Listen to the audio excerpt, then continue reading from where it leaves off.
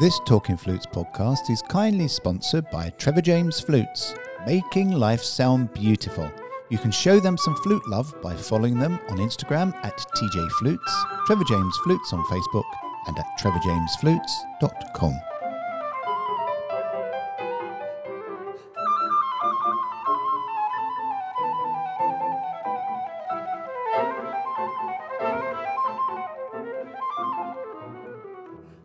Hello everyone and welcome to Talking Flutes, and I'm here with John Paul Wright in Hove and we're answering more of your questions. And I must say, thank you so much for sending the questions in.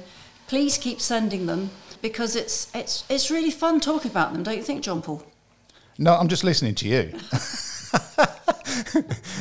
As a former professor at the prestigious Royal Academy of Music and a wonderful player and teacher yourself, I nod back to you. And again, from the last podcast when you were talking about ghost notes, I just thought, yeah. And I went home and practiced them, and I learned something every day. So yes, thank you for all the questions.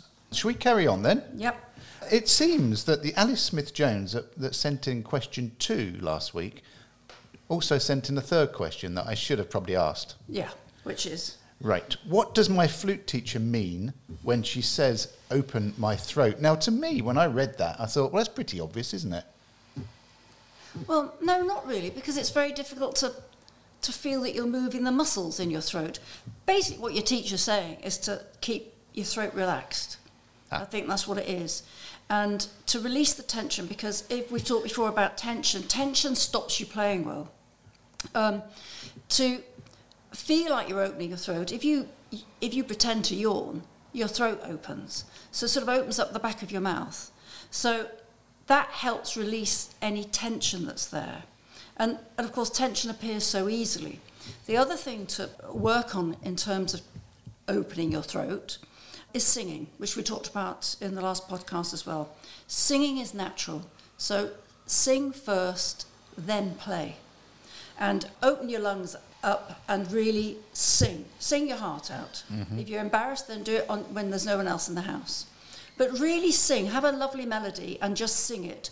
And you do it naturally, so you don't have the tension and your throat is, let's say, open. But it's relaxed. Also, you need to check your breathing, check that your tummy muscles are pushing the air out, which also helps keep the throat relaxed. If you don't use your tummy muscles, your throat seizes up. So relaxation is the key to a good sound. I often hear flute players singing a note first, or going and putting their flute to their mouth and playing the relevant note on the flute and keep the voice going. Mm-hmm. Is that a way of making sure that the throat is open because you can't do both at the same time? I suppose it can be. There's sometimes a problem with singing and playing, which might happen if you put your flute up then, which makes you close up a little bit more. Mm-hmm. Although singing and playing is another good exercise for various things. But I think here you might, if their throat is tense, mm-hmm. then it might be better to just separate the singing from the actual playing. Yeah, and you make a very fair point about singing, because if you're a natural singer, whether it's there's this old thing that people sing in the shower. I've never heard anyone sing in the shower. No. My kids never sang in the shower. I don't think my wife never has. I never have. I'll probably sing in the car if I'm, there's something on, and I sing quite loud, probably shouty. But it's true, because if your throat is tight, you don't actually sing, do you? No. Because it becomes very sort of like this. Yeah. So it's not a case of thinking, I must relax my throat. It's a case of open your mouth and go, really engage your embouchure muscles, open your mouth and sing out. And that's the key to, we're going to deviate off, as always, projection, isn't it? Because you can't project unless you have control of that. Yes. Yeah. It's all linked. Everything we do on the flute is all linked. You can link so many problems back to something basic. How you stand, how you breathe in, how you blow out, how you form an embouchure, what direction the air is going in, all these things. So you have a student coming to you and they're playing, and something's happening with their playing. It's not necessarily the first thing that you would say, that's the reason that's being caused, because there could be sub-issues sort of further down that are causing the next issue, causing the next issue. Right. So the commonest thing I always used to come across where a student would come and say, I really can't articulate, I'm doing double tonguing, and you get them to play and they're going, there's no sound. And we say, well, it's quite simple, you're not blowing. You're concentrating so hard on going, you forget to actually blow the air through. Because the more your tongue moves, the more air you need. So it's, yes, you can, that's a very obvious thing, but you can always sort of look back. So if you're sort of alone practicing and you feel there are problems within your playing, try and sort of strip it back and see, okay, let's go back to basics now. Am I standing well? Am I breathing well? Am I blowing well? Have I done this slow enough? Have I practiced it? If there was something with intervals, have I practiced flexibility exercises? If it's high register, have I practiced my high register notes? Have I warmed up properly? Mm-hmm. So warming up, it's a whole other subject, John Paul. Yeah, that is another podcast in itself. Yeah, warming up. Yeah, warming up. I mean, if you're a 100-metre runner, you don't go and warm up by running the 100 metres. You do very gentle stretching exercises and maybe gentle jogging before you do any running. Mm-hmm. So with flute playing, it's really exactly the same. You need to do something very gentle, maybe whistle tones, or play a lovely low register tune to get the feel for the acoustic, get the feel for how you're sounding on that any particular day, because of course every day is different. And you gradually start to warm your muscles up, especially if it's very cold or very hot. You know, you need to get accustomed to what's sort of around you, the acoustic and the temperature, and how you're feeling. You know, you've had a bad night or you've had a good night. It's early in the morning, late at night. There's so many variables that affect how you practice. So you need to find out what suits you, what doesn't suit you. And sing in the shower, sing in the car? Yes. I wish I'd sung a lot more when I was younger. I was quite embarrassed about singing. I think I've mentioned before about a course I did with Jimmy Galway many, many years ago. And there were only, it was at the Wigmore Hall, and it was televised. And there were only, I think, 7 of us, 1 for each day or 2 people for each day. I can't quite remember now. And one student got up to play, and Jimmy said, put your flute down and sing me this phrase. And she said, no. He said, no, it's okay, just sing. And he sang, and she wouldn't do it. And then he said, well, I'm sorry, I can't help you. Mm. And she was just sort of so embarrassed about her singing voice. And I sort of feel that, you know, some years before then I was sort of in a similar place, because nobody was saying to me, sing. It's only now, I mean, we're so lucky now that there seems to be so much more knowledge about teaching the flute, how to play the flute, various techniques. And one of the first things is sing. Mm. No one told me that. And it didn't occur to me, because I hated choir. So I didn't really want to sing. I wanted to play my flute. I didn't want to sing, I wanted to play. It never occurred to me to use my singing voice to help phrase something, or help hear the pitch, or release tension. Never occurred to me when I was a student, anyway. Not when before I went to college. So many different sub-issues that could be leading on to another issues. Certainly with what your teacher is saying, Alice. I remember a long time ago, because we've done so many of these podcasts, you were saying that a student on one of your courses was playing, and something wasn't quite right, and you just got them to change their posture, and everything opened up just by posture changing. Yeah. You didn't address the throat or anything. You just got them to change their posture. Yeah. And sometimes in teaching, distraction helps a problem. So if someone is really struggling with something technical, let's say moving their fingers fast, you could say, well, let's not worry so much about the fingers at the moment. I'm more worried about the fact that you're moving a lot. Could you just play together and try and keep still? Mm-hmm. Sometimes they play really well. It's got nothing to do, they weren't really moving at all, but you're trying to distract them. Yeah. So sometimes you can think about something so hard that you stop yourself doing it. That's classical musician talk in a talk, isn't it? Yeah. Thinking of something so hard. Yeah. Are they still doing the building works across the road? If you're not English, you wouldn't understand, or British, you wouldn't understand the game of cricket, which is a sport that can last as long as 5 days, and there often isn't a winner. It's a draw. And there's a really beautiful cricket ground, probably only 60, 70 metres away, that they're renovating, aren't they?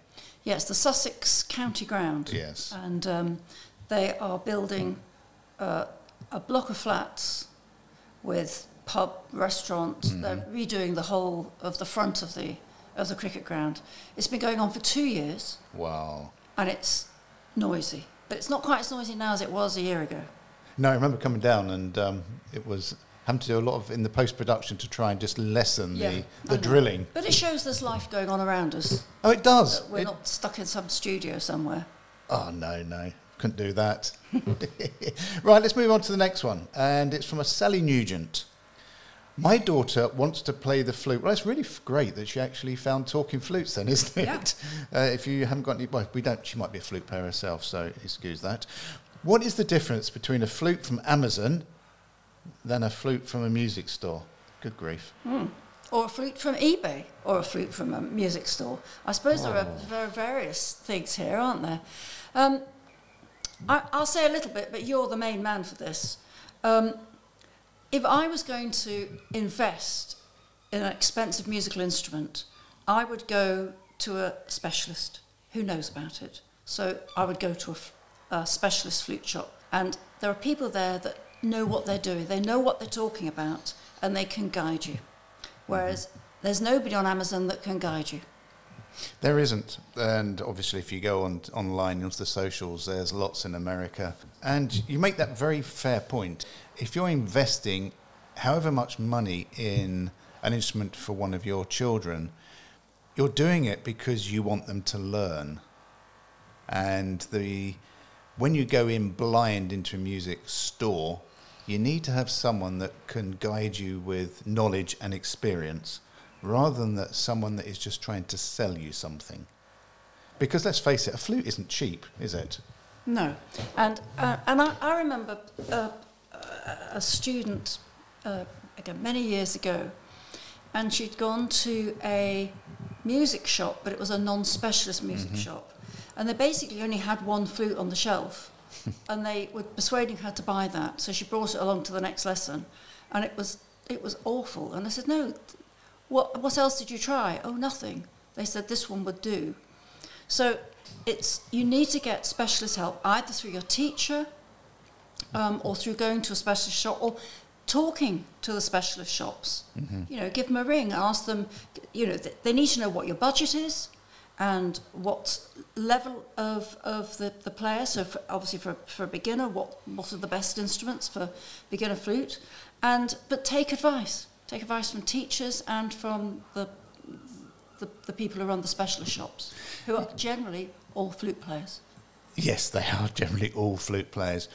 From my angle, as the managing director of a flute company, I think we're talking here student. We're not talking upper end. No. Where personal preference and personal how you feel about an instrument comes into play. So we're talking about taking a base product that you or your child or your guardian of somebody that is going to learn on. So there's two distinct areas. There is the established brands. So this is they're global brands that are in the student flute market around the world in most countries. Or there's what we call OEM models, where there's a brand name, there's a flute from a factory, probably in the Far East, China, that makes instruments or makes flutes and puts a different brand name on. And there's quite a few, if you go online, you'll see lots of really sort of interesting names of flutes, student flutes, that you've probably never ever heard about. And that is what we call an OEM, which is an own badged. And it could be a music store, an established music store that has found a source, that has realised that a lot of their customers don't have the budget, but they wouldn't want their customers to go on eBay or Amazon to buy a cheap product. but only really, from my perspective, entertain these products if you're looking at them at a specialist flute shop or specialist music store that has a flute player speaking to you. Because if you go into a general store and you find a brand that you've never heard of, then the chances are that it hasn't been, it's been bought for a reason to sell quickly. So if we're looking at established names around the world in student flute brands, one that you'll find in most countries, well, obviously Yamaha. I mean, I grew up in the Yamaha 211, and that seems to be the staple first flute in most countries around the world. Obviously, we've got the Trevor James or the TJ models. We have a 5X and a 10X, and that's available in most countries around the world. You have Pearl.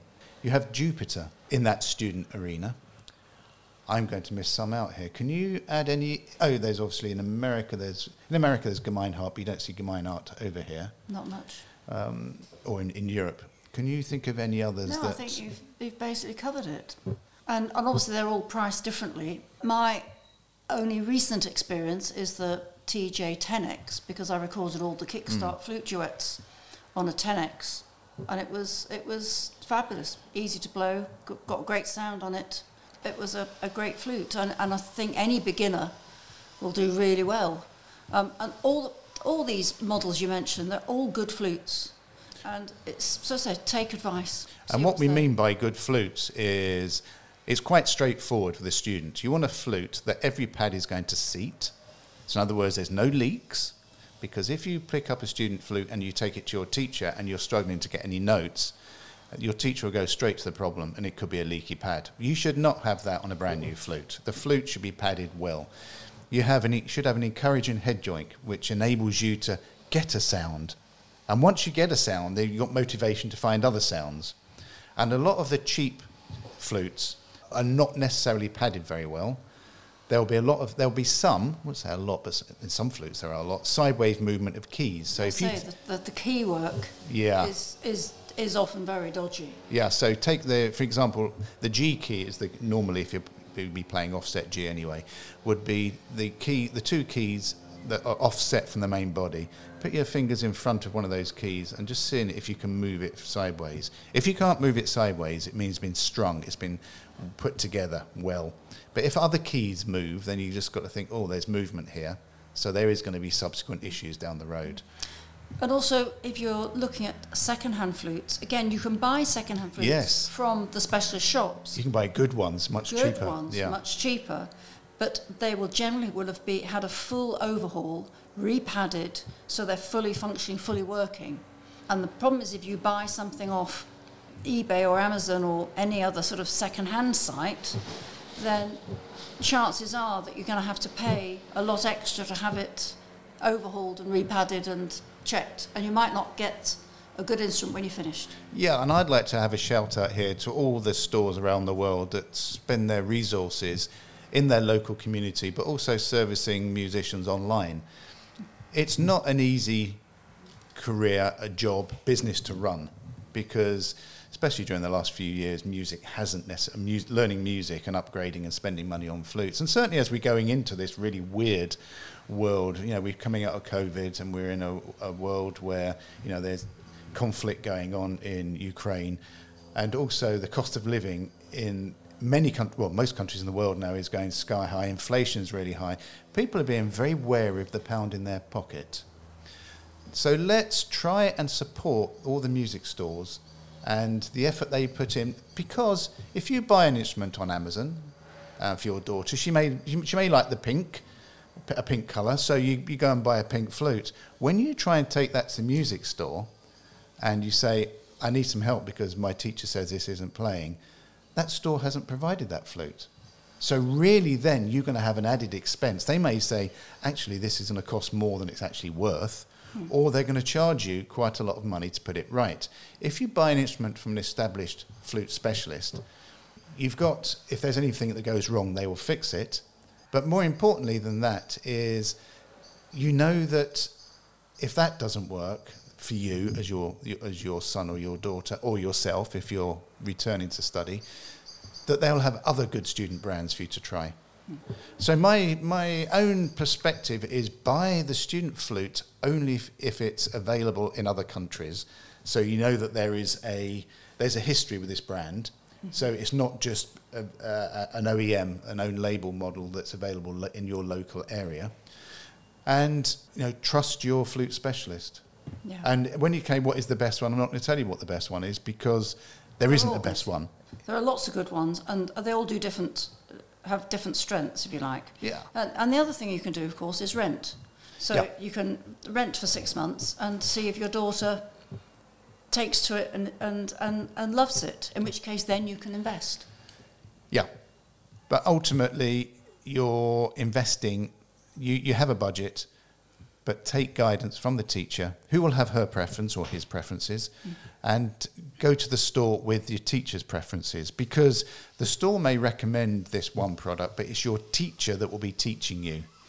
And they will have experience of certain models. Yeah. And they will have their preferences, and there'll be reasons why those preferences. And we'll talk about this in another podcast, which is musical preferences and flute preferences, because that's a big complex issue. And if you find something that's very cheap online, it's cheap for a reason. That's the same in everything, Claire, isn't it? Yeah, got to be very careful. Well, I think we've covered that, Sally, and I think most importantly, as Claire said, contact a specialist flute dealer, one that knows about flutes, and you can trust them. I think we've finished now, have we, Claire? Yep, I think we have. I hope that's some good information for the listeners.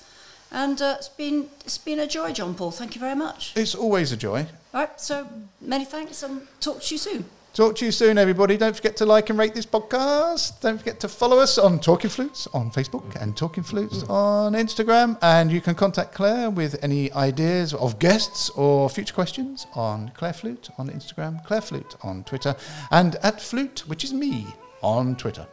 And, of course, our designated Facebook page, Talking Flutes, is maybe the easiest. Isn't it just? For people to contact us. Take care, everybody. Bye for now. Bye for now.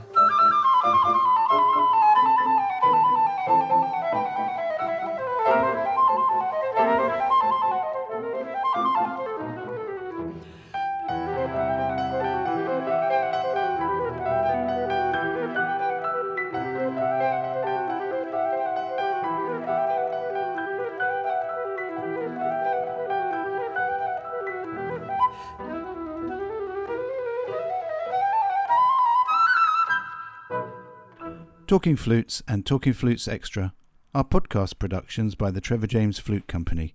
For more information, visit trevorjamesflutes.com.